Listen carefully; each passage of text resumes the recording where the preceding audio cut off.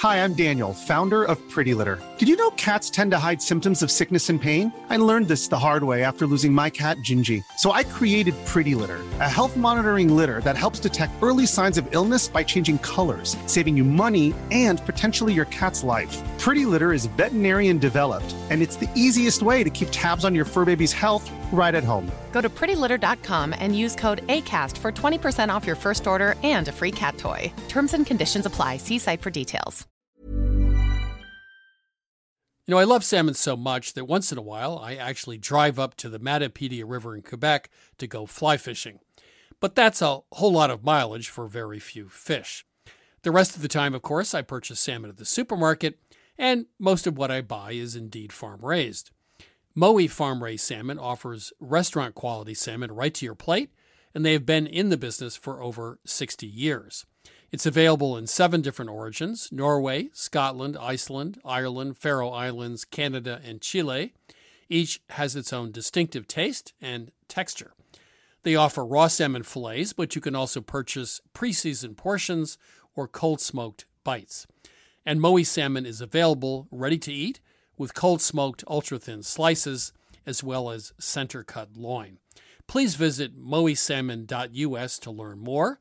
That's Mowi, M-O-W-I, salmon.us to learn more. You know, I grew up with Vermont farmers who made do with tools they had on hand: a hammer, pliers, and baling twine, of course, for most jobs.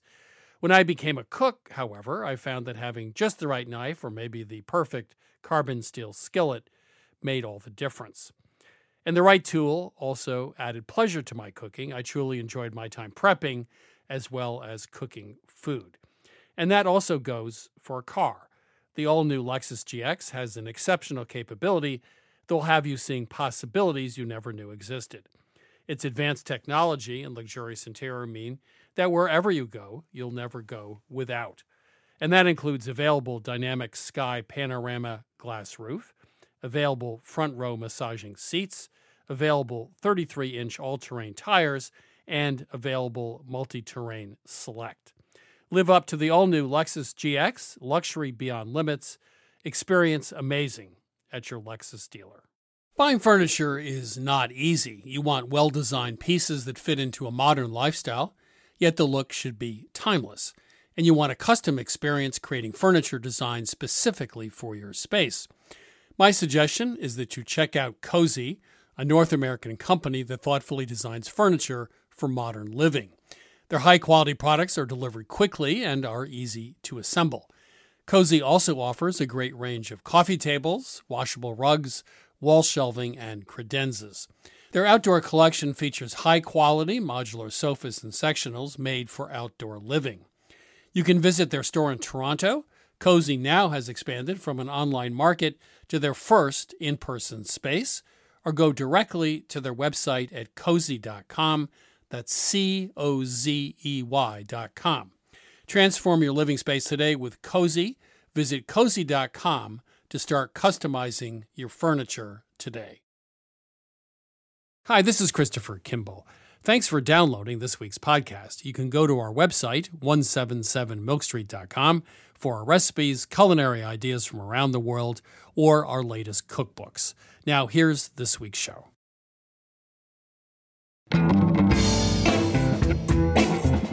This is Mostly Radio from PRX. I'm your host, Christopher Kimball. So in Yiddish, gefilte fish means stuffed fish. And we always look to gefilte fish as sort of this symbol of just the resourcefulness of how far you can stretch one fish to feed a family. That's Jeffrey Yaskowitz. Yaskowitz and Liz Alpern are here to discuss their book, The Gefilte Manifesto, New Recipes for Old World Jewish Foods. But first I chat with Matt Goulding, author of Pasta, Pane, Vino. Goulding traveled Italy to discover both the old and the new, food made in the traditional manner, as well as young chefs at the cutting edge of a new Italian cuisine.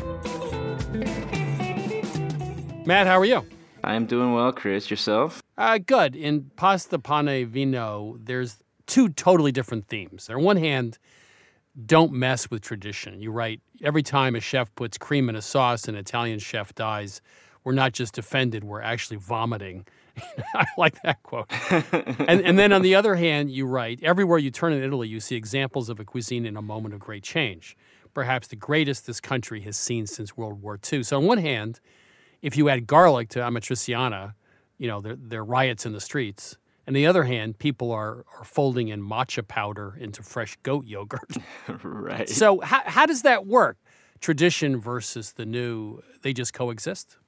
From a traditional standpoint, I think there's still a lot of people inside and outside of Italy who believe Italian food should not be changed. It should be the way that it's been. The carbonara should always be made this way. A ragu should always be made that way. And those traditions should be protected. But the side effect of that is sort of treating cuisine as if it were a museum piece, Italian cuisine as something encased in amber. And of course it's not, right? It's a culture. And culture, by definition, is this living, breathing, evolving organism. And so I think for a long time, that tradition really was maintained pretty firmly. But now that Italy has been in a period of growth, a period of more stability, and you're seeing a lot of younger chefs finally kind of taking steps forward. Your book, Pasta, Pane, Vino, it's really a travel book, too. I have to say, if anyone wants to go to Italy, they should buy this book because there are all sorts of places you've never heard of and also lots of eateries that you've never heard of. So Matera, if I pronounced that properly, I almost fell over reading this. Could you tell me the story of that? Because these are houses that were really caves, and the government swept everyone out of this town back in the 1950s. Right. So the old part of Matera is in Basilicata, right on the edge of Puglia, sort of near the heel of the boot. And it's really one of the most stunning small cities or large towns of Italy. But it's had this very tragic history where for the better part of the first half of the 20th century, you have this community of cave dwellers living in what was called the Sassi, literally homes that were carved directly into the side of the mountain. And, the system had been around for hundreds of years, but the Italian government moved in and forced these people out of these old cave homes and then relocated them to these massive sort of block government housing. Why did they do that? They did that because they felt like the conditions of these caves were getting worse and worse, that the health conditions, that the poverty was kind of growing out of control. And this is sort of post-World War II Italy, where they're trying to sort of clamp down on some of these things and provide some better services for Italian citizens. So I think it was done with the right intention. The execution of it was extremely questionable. It remains extremely controversial. But the great story here is that now people have returned to this part of Matera, to the old caves, and they've begun to build new businesses in them. So you'll find bed and breakfast and agriturismo, you'll find a cool bar, an awesome restaurant, and it's really one of the most magical towns I've ever been to, and it's sort of finally coming into its own in southern Italy. Are there other spots, one or two, you ran across in your travels that most of us would never have heard of, like Matera, that we ought to visit? Yeah, I think another one that comes up for me is Lecce, which is part of Puglia. It's very famous for its limestone. So the entire city is this beautiful, soft, smooth, white limestone, gorgeous old churches, wonderful old structures, and I think a really exciting new food scene, including a restaurant called Bros, which is run by a 24-year-old chef who may be one of the most talented cooks pound for pound in Italy. So what about just mention a couple other chefs or restaurants, cafes that are really out of the ordinary? Sure. For me, one of the most, I'll give you a couple more, but one of the most extraordinary experiences for me was spending a lot of time in Sardinia. And, I had been talking to Massimo Bottura, the famous chef from Modena, and he had said, you got to go to Sardinia and you got to go see a guy named Roberto Pezza. And Roberto Pezza was born and raised in Sardinia and has been there trying to fight for the food system for most of his career.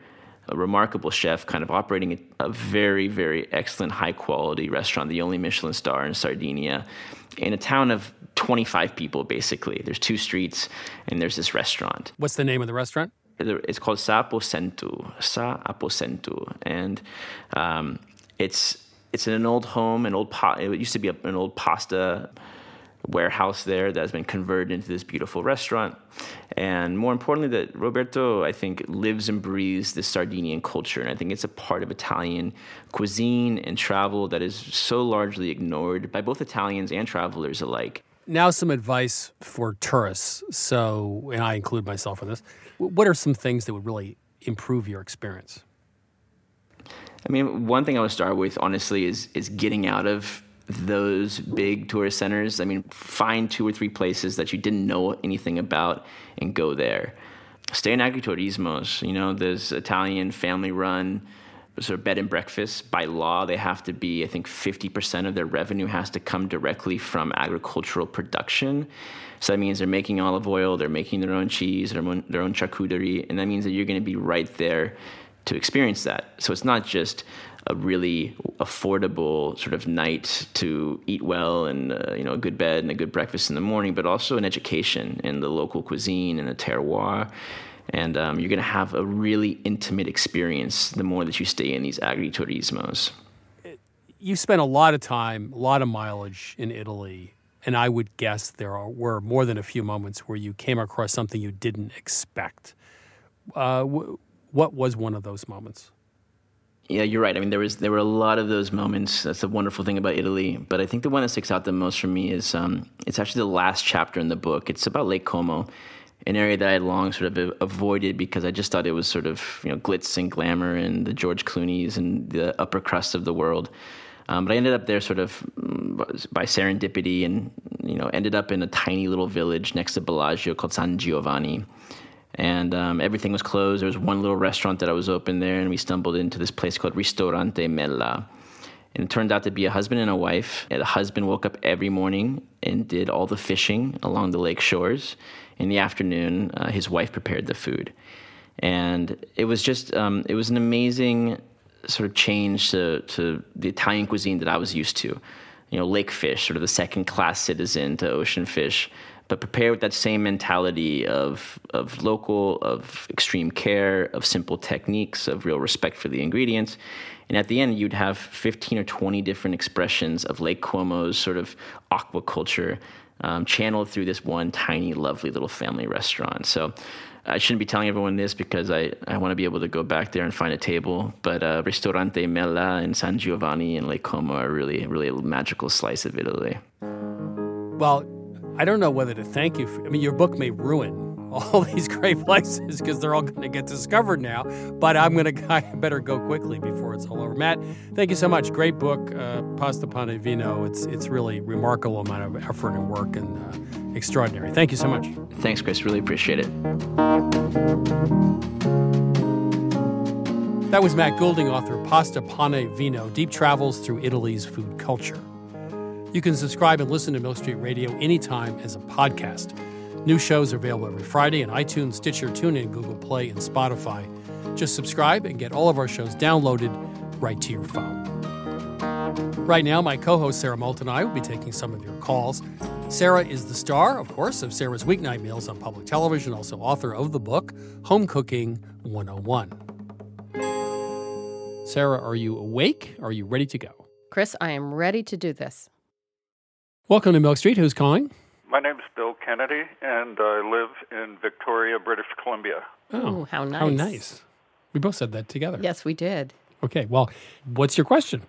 The question is about chili sauces. I've found that in many recipes, they will specify chili sauce, and they'll say a few tablespoons or half a cup. And there's many types of chili sauces, and I was hoping you could help me navigate the world of chili sauces. Are these American recipes or international recipes? Meaning, are they sort of old? Well, usually they're American recipes. Say if I'm making a barbecue sauce. Mm-hmm. Well, because I just want to throw out that for years when I worked at Gourmet, there was this thing called chili sauce, and it's made by Heinz. It's tomato sauce, garlics, peppers, spices, and I have no idea why it was called chili sauce. But we included it in some recipes, too. Well, if it just says chili sauce and it's a quantity more than a teaspoon or a tablespoon, it's probably something Benign. benign. Like the Heinz stuff is. Well, there are really three kinds. There's the ersatz chili sauce, Heinz. Which has no chilies in There's it. a hot sauce, like sriracha or whatever. And then there's a chili paste, which is like Asian. like black bean chili paste, chili garlic paste. Those are very hot, and they're paste. They're not actually sauces. You Right. use very small amounts of those. Right. So I would look at the quantity. If it says half a cup, It's that's not chili It's not paste. Tabasco. Right, and it's not sriracha. Yeah. It's got to be the Heinz. Yeah. How much does the recipe call for? Half a cup. Yeah. Yeah. Well, it's Heinz. If you put a half a cup of sriracha in there, you're You die. you're in. Yeah. you're in for a My surprise. go-to chili sauce is actually from The Joy of Cooking, and it's sort of onion and vinegar and sugar and tomato. With no chili in it, right? Right. Well, there's a little bit of chili powder. Okay. The term chilies is also very vague now because, like you say, there are now so many types of chilies. The three kinds of chilies: mild, like an Anaheim or something, or jalapeno's not too hot. Then there's sort of the Serrano, sort of middle of the road, and then there's habanero or some of the really, really hot ones. So if you're going to substitute, I would just look it up online and see what other chilies are the same In the Scoville same scale. category. Yeah. If you have an Anaheim versus a habanero, Yeah, you know, you're you, in a different world Yeah. of pain. Yeah. Absolutely. Yes. Do you ever remove the seeds from a chili to cool it down a little bit? I do. I've heard that the heat is in the seeds. It's Do you in the believe ribs. that? It's in the ribs. It's in the ribs and the seeds.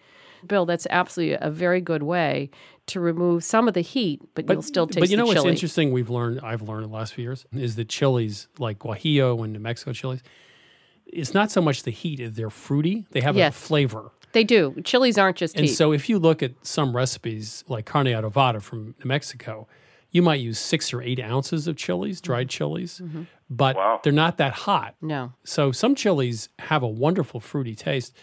In a lot of cooking, it's not about the heat, it's about the flavor. Right. And so I think those are really interesting chilies to I use. agree. Like a poblano, for example, which is sort Yeah. of grassy and smoky. You know, not necessarily that hot, but wonderful flavor. There's just a world of information when you start researching it. Yes. Then you go down the rabbit hole and you never come back out. That's what's happened to us. At any rate, Bill, thank you Thanks for your calling. question. Yes. Thank you very much. Okay. Take care. Bye-bye. Bye-bye. This is Most Straight Radio. I'm Christopher Kimball. If you have a cooking failure or complaint, just give us a ring. That number, of course, is 855-426-9843. One more time, 855-426-9843. Or send us an email at questions@milkstreetradio.com. Hi, who's calling? Hi, my name is Brendan, Hi, Brendan. Where are you calling from? Fresno, California. Nice. How can we help you today?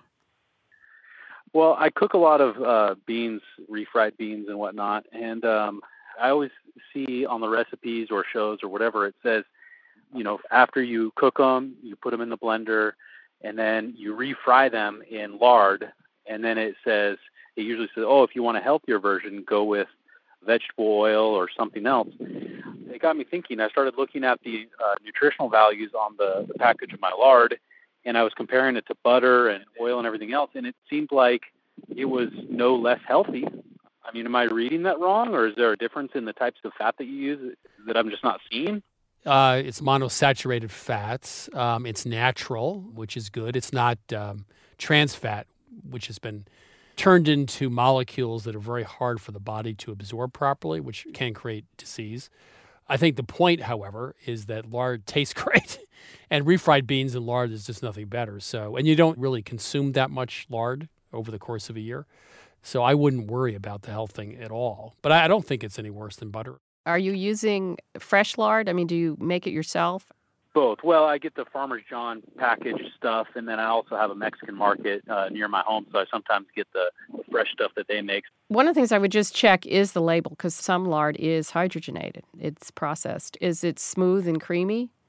I think it does say hydrogenated. Yeah, that means it's... Hydrogenated. Yeah, I you don't would want that. I would use the fresh stuff you get Yeah, from the farmer's market. right. And you can even make it yourself. You can buy it from a butcher, you know, the fresh pork fat, and render it down.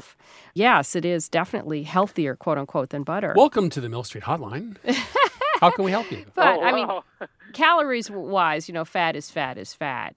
But in terms of its profile, yeah, it is healthier than can butter. I just say that... But not if it's the hydrogenated I think stuff. the issue was it processed? Yeah. I agree with Sarah. And you want the lard, leaf lard around the kidney. That's the lard you want. And you melt if you, it down. If you get fresh leaf lard, or you can buy it from a place that does this, melt it down at a very low heat, a little bit of water with it, skim the top off, and that's really terrific. And keep it in the fridge. It's all natural. By the way, it makes the world's best pie dough.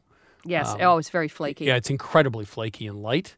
That's how they used to make it 100 years ago. So I'm all in favor of lard, leaf lard, especially fresh lard, fresh rendered leaf lard. Yes. Here's the thing, though, that's just really crazy, is if you wait long enough, all the stuff that was bad for you is now good for you. So, butter, I believe, is going to have a comeback.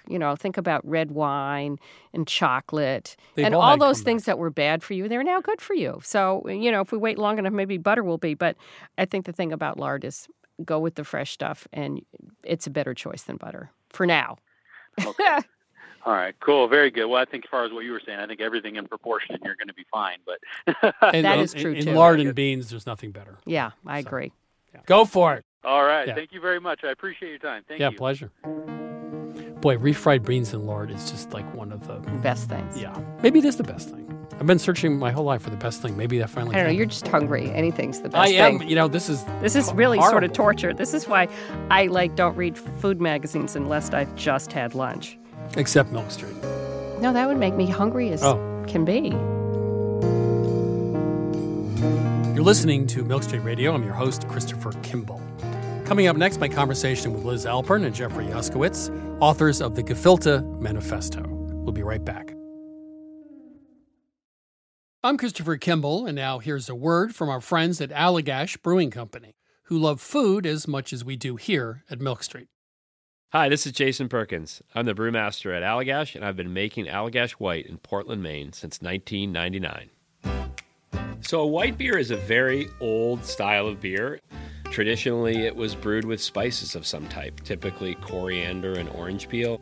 And I think one of the things that makes Allagash White distinctive and different is the rare combination of complexity and drinkability.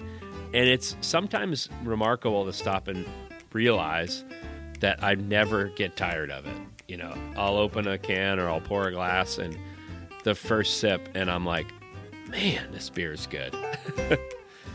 There are a lot of different ways that folks can enjoy an Allagash White, and here are some of the examples of what folks here at the brewery like to do.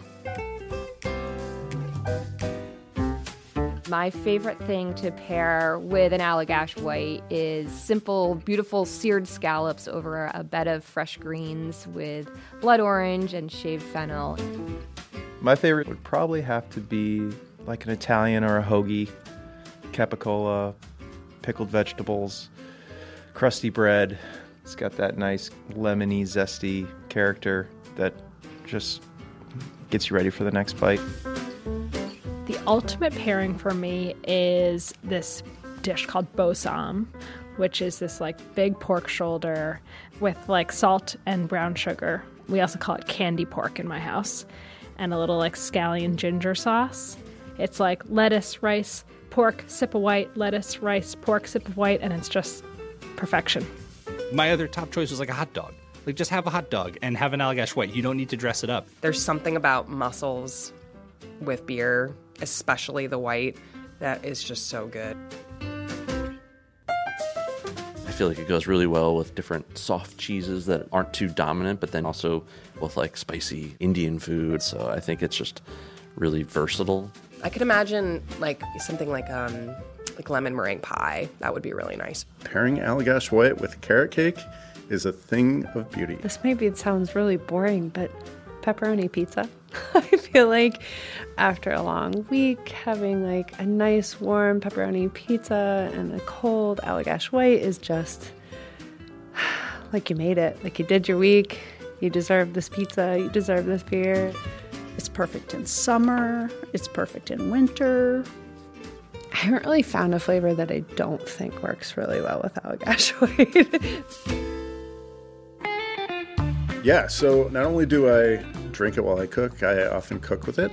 So if I'm creating some kind of stew, I'll add a little bit of Allagash White to it. A lot of people use Allagash White in like a fried fish batter. Anywhere where you can add like a spritz of lemon or a spritz of lime, that could be the beer. We are very food-minded here at Allagash, obviously.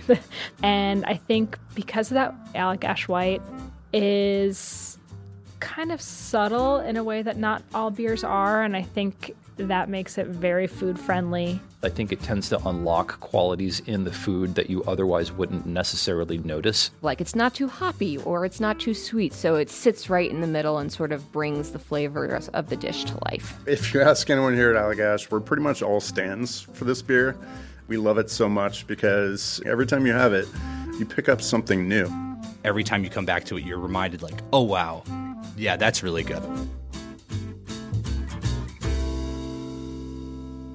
This is Jason Perkins again. Just wanted to say thanks to everyone at Allagash for sharing. You can try Allagash White at home, too. Head to allagash.com/locator to find Allagash White near you. For 21 plus only, please drink responsibly. Allagash Brewing Company, Portland, Maine. This is Milk Street Radio. I'm Christopher Kimball. Today I chat with Liz Alpern and Jeffrey Yaskowitz, authors of the Gefilte Manifesto. In 2012, Alpern and Yaskowitz launched the Gefilteria, a food venture that reimagines Ashkenazi Jewish cuisine. Their specialty is, of course, gefilte fish, but not the kind you would find in a jar. This is artisanal gefilte fish made in Brooklyn. Liz and Jeffrey, how are you? Doing great. Yeah, doing very well, thanks. So you opened Gefilteria, and you've now written the Gefilte Manifesto. What is artisanal gefilte fish? Anything not in a jar? Or is this going back to an old, ancient way of doing it? Well, it's a great question. I would say that artisanal gefilte fish is defined by a product that's being made with people's hands and with craft and with top quality ingredients. I think that that's a really critical part of it. I like to say artisanal gefilte fish is gefilte fish that inspires and doesn't disgust. I like that. Nicely put. So I read that gefilte means stuffed. So gefilte was what leftover scraps that were used primarily as a stuffing? Was that the original meaning of gefilte fish? So in Yiddish, gefilte fish means stuffed fish. So what you would do is you would traditionally remove all of the flesh from the fish and you would grind it up and mix it with onions and breadcrumbs and spices, and then you'd stuff it back into the skins of the fish. And it wasn't necessarily the scraps. We like to say this was how you would really celebrate and elevate the holidays with a full fish on the table. And we always look to gefilte fish as sort of this symbol of just the resourcefulness of how far you can stretch one fish to feed a family. So let's talk about Ashkenazi versus other Jewish culture and food. You're primarily talking about Ashkenazi food here. How do you define Ashkenazi and how do you define Ashkenazi food?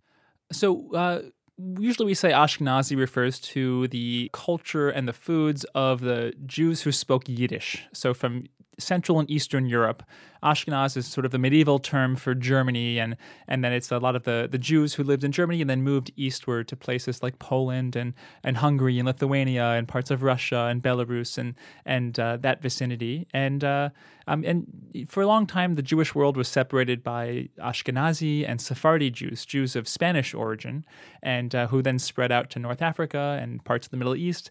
And now we sort of recognize a much more diverse Jewish community with Jews from Ethiopia and Jews from India and Jews from Yemen and all other places. But Ashkenazi Jews were perhaps the largest Jewish group for a long time. And it's worth saying that in the United States, the vast majority of Jews have an Ashkenazi background. So most of the Jewish food that people in the United States are familiar with is Ashkenazi Jewish food. So Sephardic would be more, because it's North Africa, it's Southern Europe, Spain, that would have more spices and a very different style of cooking? Yeah. Right now in the Jewish world, the Sephardic cuisine is considered far sexier because it has all the, it has a lot more spice, it has a lot more color and vibrancy than what is traditionally seen as Ashkenazi food. So do you feel that Jewish food sort of has a bad rap and you're trying to reconfigure it and bring it back as sort of something new and exciting, or do you think it's something that is hard to sell?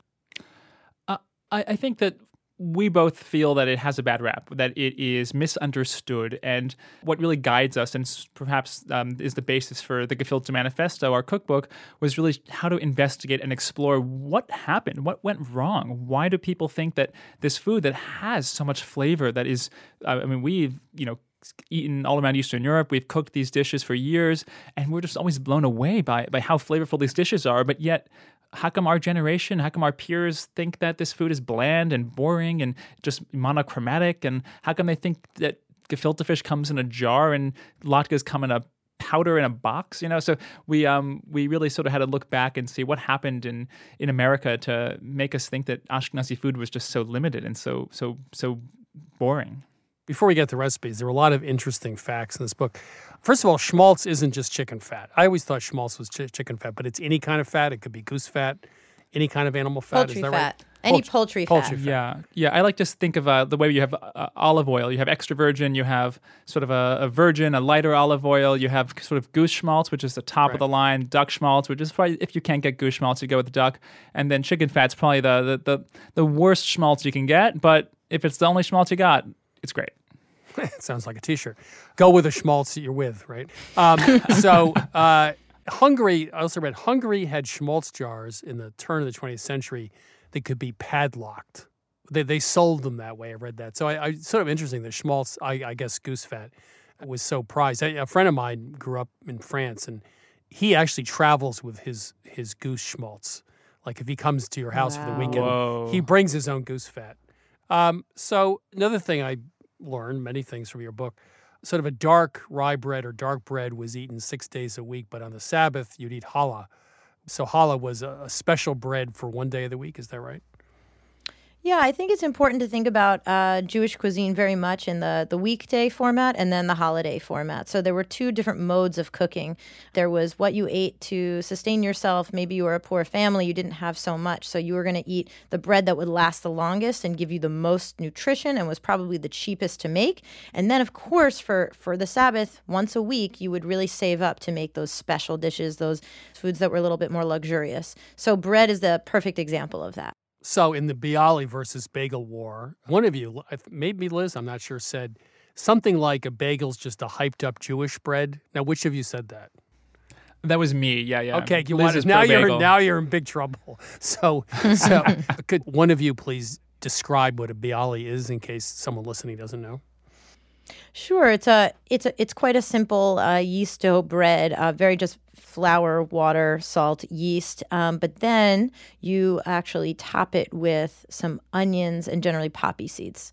And what distinguishes a bialy from a bagel is that a bagel is boiled and then baked, and a bialy is not boiled, so it's just baked. But it doesn't puff up like a roll, so it's kind of a flatbread, but a chewy, doughy flatbread covered in onion and poppy seed. I mean, it's pretty great. So why are you not such a huge fan of the bagel? It's just hyped up Jewish bread. Oh, Chris, don't get me wrong. I love bagels so much. I grew up in the New York area. Bagels were just essential for the mornings. It just feels like, bagels have just become sort of the Jewish food that made it, right? It's the one that all around the world, you can get Jewish bagels in the supermarkets. But then the bialy is very hard to find. You're lucky if you can find one or two bakeries, even in Manhattan now, that make a good bialy. And yet they were just, I just feel like they never got the attention or the love that they deserved. And I would say that that's for good reason. I mean, I love a bialy, but a bialy it's a much less practical vessel for toppings than a bagel. I mean, a bagel makes so much sense. It's such a grab and go item. Because the bialy, the topping's built in. You don't. What do you need? The onions fall all over the place. Yeah. Well, so one of the reasons why the bagel made it so much further is that the bagel has a hole in the middle, and you could put them on a rod, and you could put them on your pushcart and travel out and sell your bagels more easily. But I appreciate how the bialy, the journey it's had to take. And yet, I'm telling you, anyone who's had a good bialy, they have so much love for it. So. Is this what keeps your relationship going? Is it the bialy versus the bagel? Because the two of you clearly have different points of view. Oh yeah, we have a lot of debates. Quite a few debates, yeah. But that's the thing. This cuisine is it's a cuisine of lots of a dialogue. I mean, it's just everyone has different ideas for how you should eat certain foods or how to cook them. One of the recipes you have is a quick farmer's cheese, which was really appealing to me because the French have they serve that for dessert all the time. How do you make it? It's just milk and vinegar? Yeah, it's really milk and an acid. So you can use vinegar. We generally use vinegar, but people also use lemon juice to get the same effect. And essentially you curdle the milk. You separate the protein from the fat. And then you strain it. So it's really one of the simplest recipes. And we cook that a lot with folks who want to learn about Ashkenazi food because we say that's really one of the staples. That's one of the pantry staples. It's sort of the Ashkenazi cooking 101. So Ashkenazi cooking 101, give me 2 or 3 other recipes that would be in that course. Well, for me, pickles sort of explain so much about Ashkenazi cooking, partly because that's really helps understand the seasons. And so when you have a short window in the summertime when cucumbers are available, when Kirby pickling cucumbers are available, you mix them with dill and so much garlic and salt and some spices, and then you're going to naturally ferment them. So they're going to sit and you're going to let them sit on your counter for about a week, and then after a week, you're going to have these perfectly sour pickles, and those pickles are, first of all, going to help you digest. If you eat them with a pastrami sandwich at the deli, a good Jewish pickle helps your body work with all that fatty meat. And secondly, you have all this pickle brine to use when you're done with the pickles, and you can use that to hydrate the dough and bread. You can use that. We make salad dressings to have some fun with it, and you can even make some cocktails. And there's a resourcefulness at the heart of this tradition, and I think pickles just reveal it. I'm going to mispronounce it, but what is a cholent pot? A cholent pot. I know cholent. That's a I big knew I one. was going to That's say it wrong. But that Yes, really appealed to me. Could you just describe what it is? So cholent is a stew. It's a slow-cooked stew. And traditionally, or if you are a religious Jew now, you would not cook on the Sabbath. So Friday sundown to Saturday sundown, you don't actually cook. That's prohibited. However, you are encouraged or maybe even obligated to eat a hot meal on Saturday. So what do you do if you need to eat a hot meal on Saturday but you can't cook? Well, you slow cook something starting Friday before sundown. And so in traditional Jewish communities, families would have a cholent pot. They would have a specific pot that was theirs.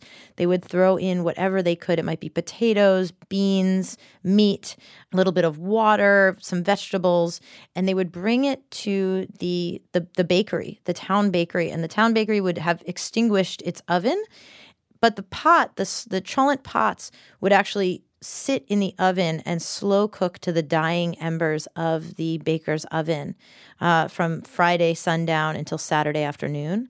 And so when a family would be coming home from Sabbath services in the morning, they would come, they would stop by, pick up their cholent pot, and they would have a hot meal on Saturday. And it was their pot. It would be handed down from generation to generation. And of course, it was a really dramatic and I would say important part of the rhythm of Jewish life in Eastern Europe, having that pot and sort of revealing this hot meal on a Saturday. So we actually, in shooting this book and taking the photos for this book, ended up in a home, unbeknownst to us, that had an old, beautiful cholent pot.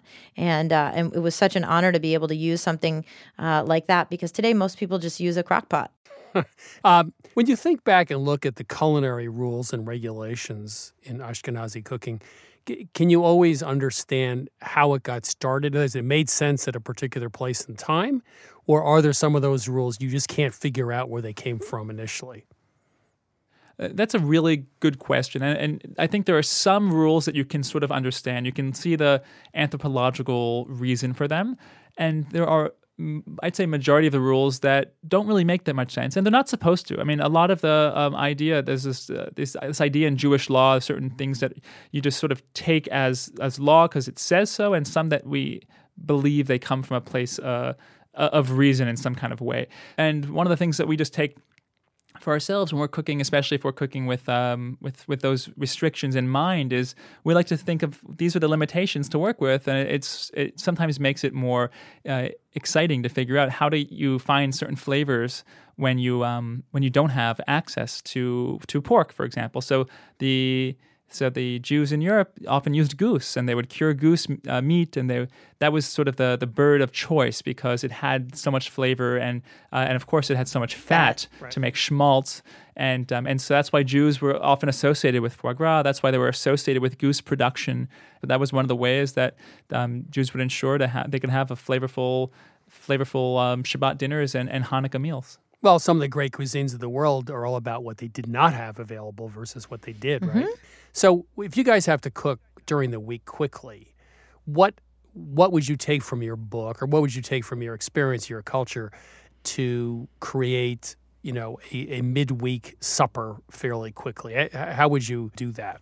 Well, I think that, in the essence of midweek cooking is what do you have around? So what's in your fridge when you come home, right? So one of the things that I always have in my fridge is sauerkraut that I've made, or other pickled items. I would also probably always have some sort of, root vegetables, for example, as long as they're in season. So we have in our book a few recipes that are meant to kind of encourage you to think Ashkenazi during the week. So we have a simple roasted chicken over barley. It's easy. It does not take a very long time to make at all. But barley is this super Ashkenazi grain. And we mix that with some mushrooms, throw it in a sheet pan, and throw the chicken on top so that the juices from the chicken drip onto the barley. That's a sheet pan supper that's super easy. And these are fundamentally Ashkenazi ingredients, and it doesn't take long. So I love that. And we have a similar dish with potatoes and fish. Really easy, pan-fried fish over some herb mashed potatoes, essentially. But again, we're using the flavors, the flavors that reference our culture. Thank you so much, Liz Alpern, Jeffrey Yuskowitz. I mean, the Gefilte Manifesto is wonderful. The history's great. The food's great. Really a pleasure to have you on the program. Thank you. Chris, thank you so much. Yeah, I'm so happy to be here. That was Liz Alpern and Jeffrey Yuskowitz. Their book is The Gefilte Manifesto, New Recipes for Old World Jewish Foods. Just when you think you know something about, say, Jewish cooking, it turns out you actually know very little. New York's black and white cookies are not a Jewish tradition. Chicken fat is actually the worst type of schmaltz. Duck and goose schmaltz are superior. Some Jewish breads are actually made with pickle brine. And my favorite bit of trivia, there really is a town called Bialystok, the likely inspiration for Zero Mostel's character in Mel Brooks' movie, The Producers. The next thing I know, I'll discover the bagels are really from Poland and not New York. Well, that's true too. Right now, I'm heading into the kitchen at Milk Street to chat with Catherine Smart about this week's recipe, Taiwanese grilled corn. Catherine, how are you? I'm fine, thanks. How are you? I was in Taipei, in Taiwan, a few months ago, and I went to Raohei Night Market. I got off the plane, went to the hotel, and then immediately went to the market. There had to be at least 100 food stalls there, and one of them was a rotisserie corn. Now, each individual ear is rotating over the fire, and we find out later they used a combination of lard as a base and a lot of fermented sauces that are unique to Taiwan, but it had a great color and a terrific outer coating and a lot of flavor. So we brought that back to Milk Street, and we don't have rotisserie, of course, and we don't have some of those fermented pastes like shrimp paste they use. So your job was to figure out how to translate this recipe because we liked it a lot. Yeah, you made it really easy for us, Chris. Find, food made on equipment we don't have and No ingredients problem. we can't find. That's me. But hey, we figured it out for the most part. What we ended up with was something really delicious that had those same flavor profiles, same kind of texture and smokiness, but without the rotisserie and without the exact sauce. So what we did was, instead of using the rotisserie, we just used a backyard grill. And you can use charcoal or you can use gas. The key is we're going to cook the corn in the husks. So rather than baste it while it cooks, we baste it towards the end to prevent that baste from burning. So this is over a high heat, or is this a medium heat? Yes, Chris, it's high heat the whole time. You have the corn directly over the coals or over the flame. Once it's cool enough to handle, you husk it, you put it back on the grill, and that's when we baste it.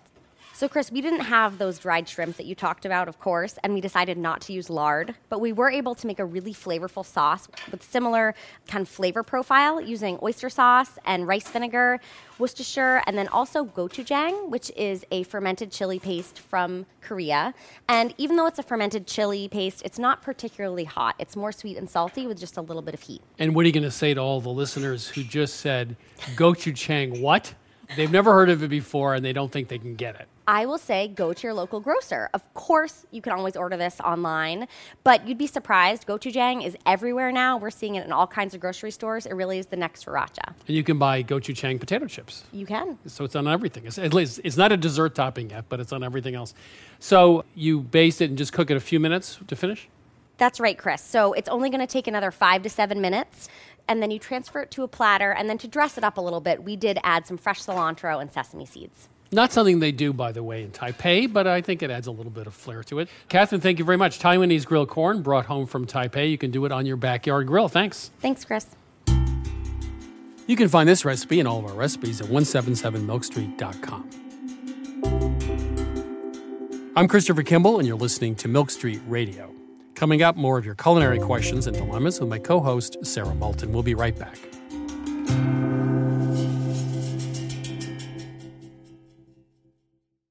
You know, I grew up with Vermont farmers who made do with tools they had on hand. A hammer, pliers, and baling twine, of course, for most jobs. When I became a cook, however, I found that having just the right knife or maybe the perfect carbon steel skillet made all the difference. And the right tool also added pleasure to my cooking. I truly enjoyed my time prepping as well as cooking food.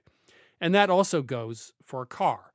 The all-new Lexus GX has an exceptional capability that will have you seeing possibilities you never knew existed. Its advanced technology and luxurious interior mean that wherever you go, you'll never go without.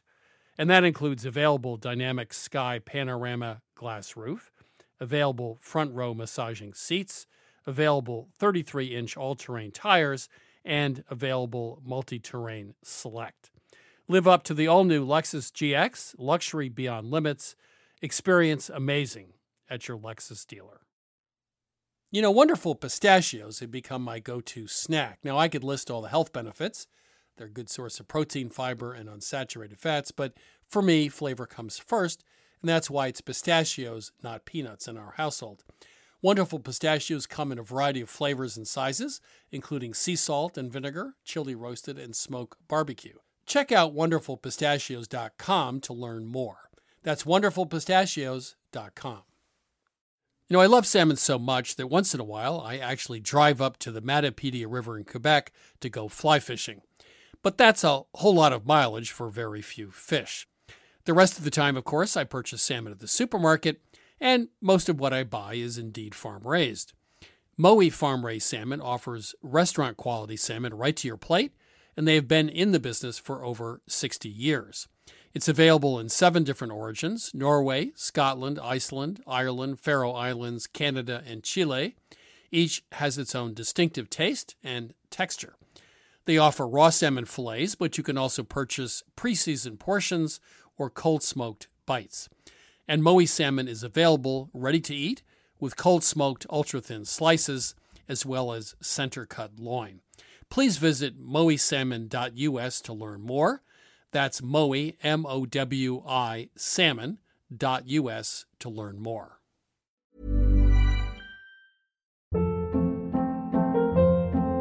Hold up. What was that? Boring. No flavor. That was as bad as those leftovers you ate all week. Keke Palmer here, and it's time to say hello to something fresh and guilt-free. HelloFresh. Jazz up dinner with pecan-crusted chicken or garlic butter shrimp scampi. Now that's music to my mouth. HelloFresh. Let's get this dinner party started. Discover all the delicious possibilities at HelloFresh.com. Hi, I'm Daniel, founder of Pretty Litter. Did you know cats tend to hide symptoms of sickness and pain? I learned this the hard way after losing my cat, Gingy. So I created Pretty Litter, a health monitoring litter that helps detect early signs of illness by changing colors, saving you money and potentially your cat's life. Pretty Litter is veterinarian developed, and it's the easiest way to keep tabs on your fur baby's health right at home. Go to prettylitter.com and use code ACAST for 20% off your first order and a free cat toy. Terms and conditions apply. See site for details. This is Milk Street Radio. I'm Christopher Kimball. Now it's time to answer some of your questions. Sarah, are you ready? I am so ready, Chris. Welcome to Milk Street. Who's calling? Hi, yes, my name is Alexandra. How are you? Good, how are you? I'm pretty good. How can we help you? I love cooking with saffron, and I cook a lot of, the regular things, risotto, chicken saffron. I like to experiment, but saffron is sort of expensive. So, I could try new things with garlic or any other spice, but saffron I like to be a little bit more careful with because it's so expensive. So I had some eggs, and I thought, I'll just toss it in there somehow. I'll figure it out. And then I realized I usually use a recipe, of course, when I cook with saffron. And I just thought, well, I guess I should just throw it in, but usually I steep it. And then I realized, I don't know how to sort of improvise with saffron, and I don't want to because I don't want to waste it because it's so expensive. So, of course, I Googled and came across some conflicting information, and then I thought, let me just find out the best way to use it. Do I always need to infuse it? Should I always let it steep in a liquid before using it? It doesn't seem like I can just throw it into some eggs, but I wasn't sure. Well, we were just in Milan. I wasn't. My editor was doing a risotto recipe, which they do, of course, with saffron. And they did soak it in liquid and then added it to the risotto. So that's how they do it. My food editor, Matt Card, grinds saffron and salt or sugar, a little spice grinder. And he finds that works as well, too. Without steeping it first? Yeah. I mean, if you're doing a soup or a stew, you can just put it in because it's going to be cooking for a while anyway. Yeah. If you have a situation where you're not having long cooking and you want to make sure it's evenly dispersed, that's how it's done traditionally, is in some warm water. My impression was, in the Middle East and in Spain where they use it a lot, is that they absolutely do steep it. Also, the longer you steep it, the more you're going to get out of it. But, in the case of your eggs can benefit from a little liquid anyway, your scrambled eggs. So saffron is water soluble. So you could just take a tablespoon of water or so and put a pinch of saffron in there and let it steep for 20 minutes. Then go ahead and make your eggs and just add the water. Right. Okay. And I did think about that, and I was being a little bit on the lazy side that morning. Well, who wants to wait 20 minutes before you can even? I mean, 20 would be it takes 2 minutes to make your eggs. The very least that I would soak it. It's better if you can soak it longer. I don't think a pinch would work there. I would be lazy. I would take a pinch of saffron, and is this scrambled eggs we're talking about? Yeah. Then I would just whisk the eggs with the saffron. And let it sit in the eggs. Yeah. Before you cook them. Yeah. Okay. Is that okay? Fair enough. But let them sit for 20 minutes before you cooked them. 5. It's 20. I'm hungry. You are hungry. No, you have to let it steep for longer. Well, and actually, a warm temperature is better for steeping. Right. So maybe just as long as I can stand before my hunger takes over. This is with why, some warm water. And Sarah was French trained. Because there are rules. No, and details. They're details. It's all in the details. It all matters. It's all those little things. I know it does. Yeah.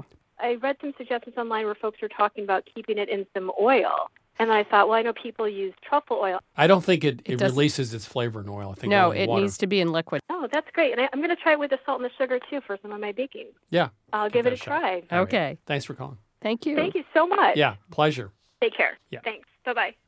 You're listening to Milk Street Radio. I'm Christopher Kimball. Call us anytime with your questions at 855-426-9843. That's 855-426-9843, or email us at questions@milkstreetradio.com. Welcome to Milk Street. Who's calling? This is Holly. I live in Salt Lake City. I have a question about leftovers. I know, Sarah, you're claimed to be the leftovers queen. So, yes, this is true. They talked to me. Well, not the leftover queen. The leftovers queen. She had that S in there. I just want to make sure the S was there. Yes. Okay. So I work from home. My husband works in an office. And I like cooking, but I only like cooking like twice a week. So leftovers, in theory, are ideal for keeping lunches ready for the week. But I also hate leftovers. And I was kind of hoping for some tips for remaking leftovers or kind of making them feel less leftover. Maybe not. Yes.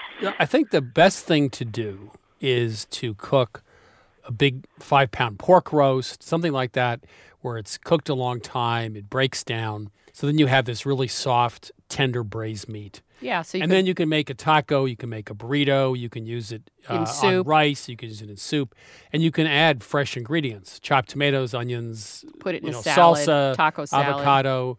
So it's just a little bit of protein, and you can have refried beans. You can take them out of a can and just put them in a skillet and fix them up a little. So just as a base, I think a long braised meat is a really good basis, and you can do anything with it. Yeah, I agree. I mean, roast chicken, rotisserie chicken, or roast chicken that you've cooked yourself, or any chicken, you can shred up and do all the same things that Chris just mentioned. So that works too. Pork tenderloin goes beautifully in salads. And soup, you can throw anything into soup and make it more exciting. Canned beans are really great. Puree a few of them and throw all sorts of leftover vegetables. Slice up your pork tenderloin. But I think Chris is right, that shredded stuff just goes anywhere. Or tortillas. You can make a tortilla pizza. Or also have a bowl. You can use bulgur, you can use rice, any other grain, and just put the leftover meat and some other toppings on top of it. A little Yeah. queso fresco on Yeah. top, some fresh herbs, a little spice on top. Or you could make a miso sauce, or you could put a fried egg on top. Yeah, well, I've been doing, like, I'll cook chicken in a particular way with the sous vide or slow cooked or whatever, and then we do those things. We put them in tacos, we put them on salads. But I'm finding that my vegetables that I'm cooking, broccoli and asparagus and things like that, tend to get kind of smelly after a day or two. I'm just wondering if there are any tricks for things I could put on the vegetables or tips for cooking them so that they don't get quite so soggy or weepy or gross. Well, when you talk about broccoli, it's a crucifer, just like cauliflower and cabbage. They just are funky. I would throw them in soup. No, Yeah. here's the answer. Don't eat day-old cooked vegetables. Grains last, protein lasts. Also, Yeah. the other thing you should do is fermented sauces, soy sauce, oyster sauce, fish sauce, pomegranate molasses, and a few spice mixes, togarashi, za'atar, all those things. Coarse salt at the end. Just build a grain of rice, the protein, and then something fresh on top. Okay. Beans, Carrots. grains, rice, they last. Carrots are best thing. good. Yeah, I think that's a good plan. It's just a matter of, like, having enough force. Because usually I think about cooking, like, roughly an hour and a half before I have to actually start cooking. So the slow cooking stuff is something that requires a little more forethought on Sunday my afternoon. part. Yep. Holly, Yeah. thank you so much. Hopefully that will help a little, tiny bit. Thank you. Thanks, Holly. Bye. This is Milk Street Radio. I'm Christopher Kimball. Right now it's time for this week's Milk Street Basic. Most of us fill our pepper grinder with black peppercorns, but the French know a great trick. They add a few whole allspice berries. 2 or 3 berries per tablespoon of black peppercorns adds complexity and also pumps up the peppercorn's flavor without calling attention to itself. You can find out more at milkstreetradio.com.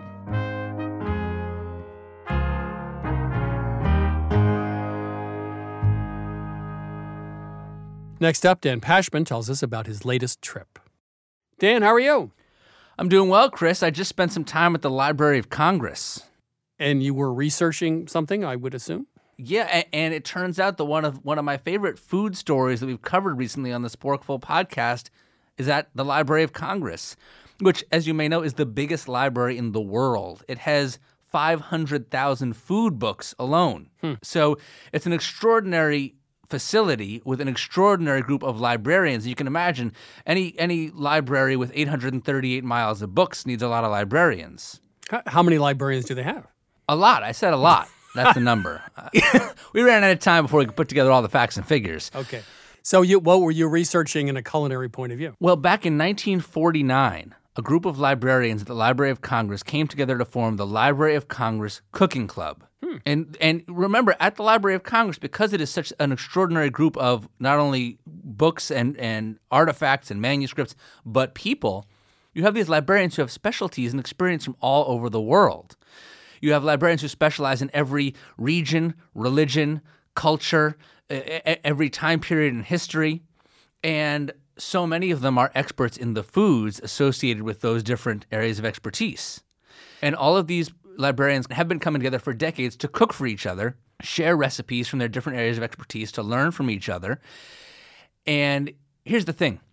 In the 70s and 80s, this Library of Congress Cooking Club was a huge phenomenon. They had a golden spoon that was passed from one president to the next, and there were elections, and there were hundreds of members and a huge holiday party. But as a certain generation of librarians started to retire, the Library of Congress Cooking Club fell on hard times. There was nobody stepping up to fill the void, except 2 women, Chris, Laverne and Shirley. Now, come on. Not kidding you.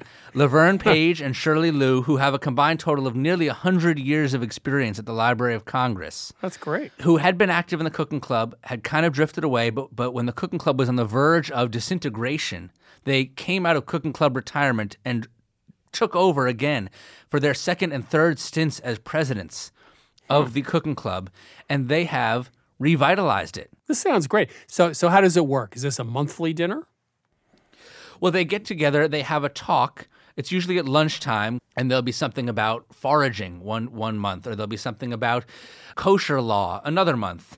Back in the day, Laverne told me they did whole festivals that were tributes to things like the Harlem Renaissance. They would do this Harlem Renaissance-themed cooking event, and they would dress up in attire.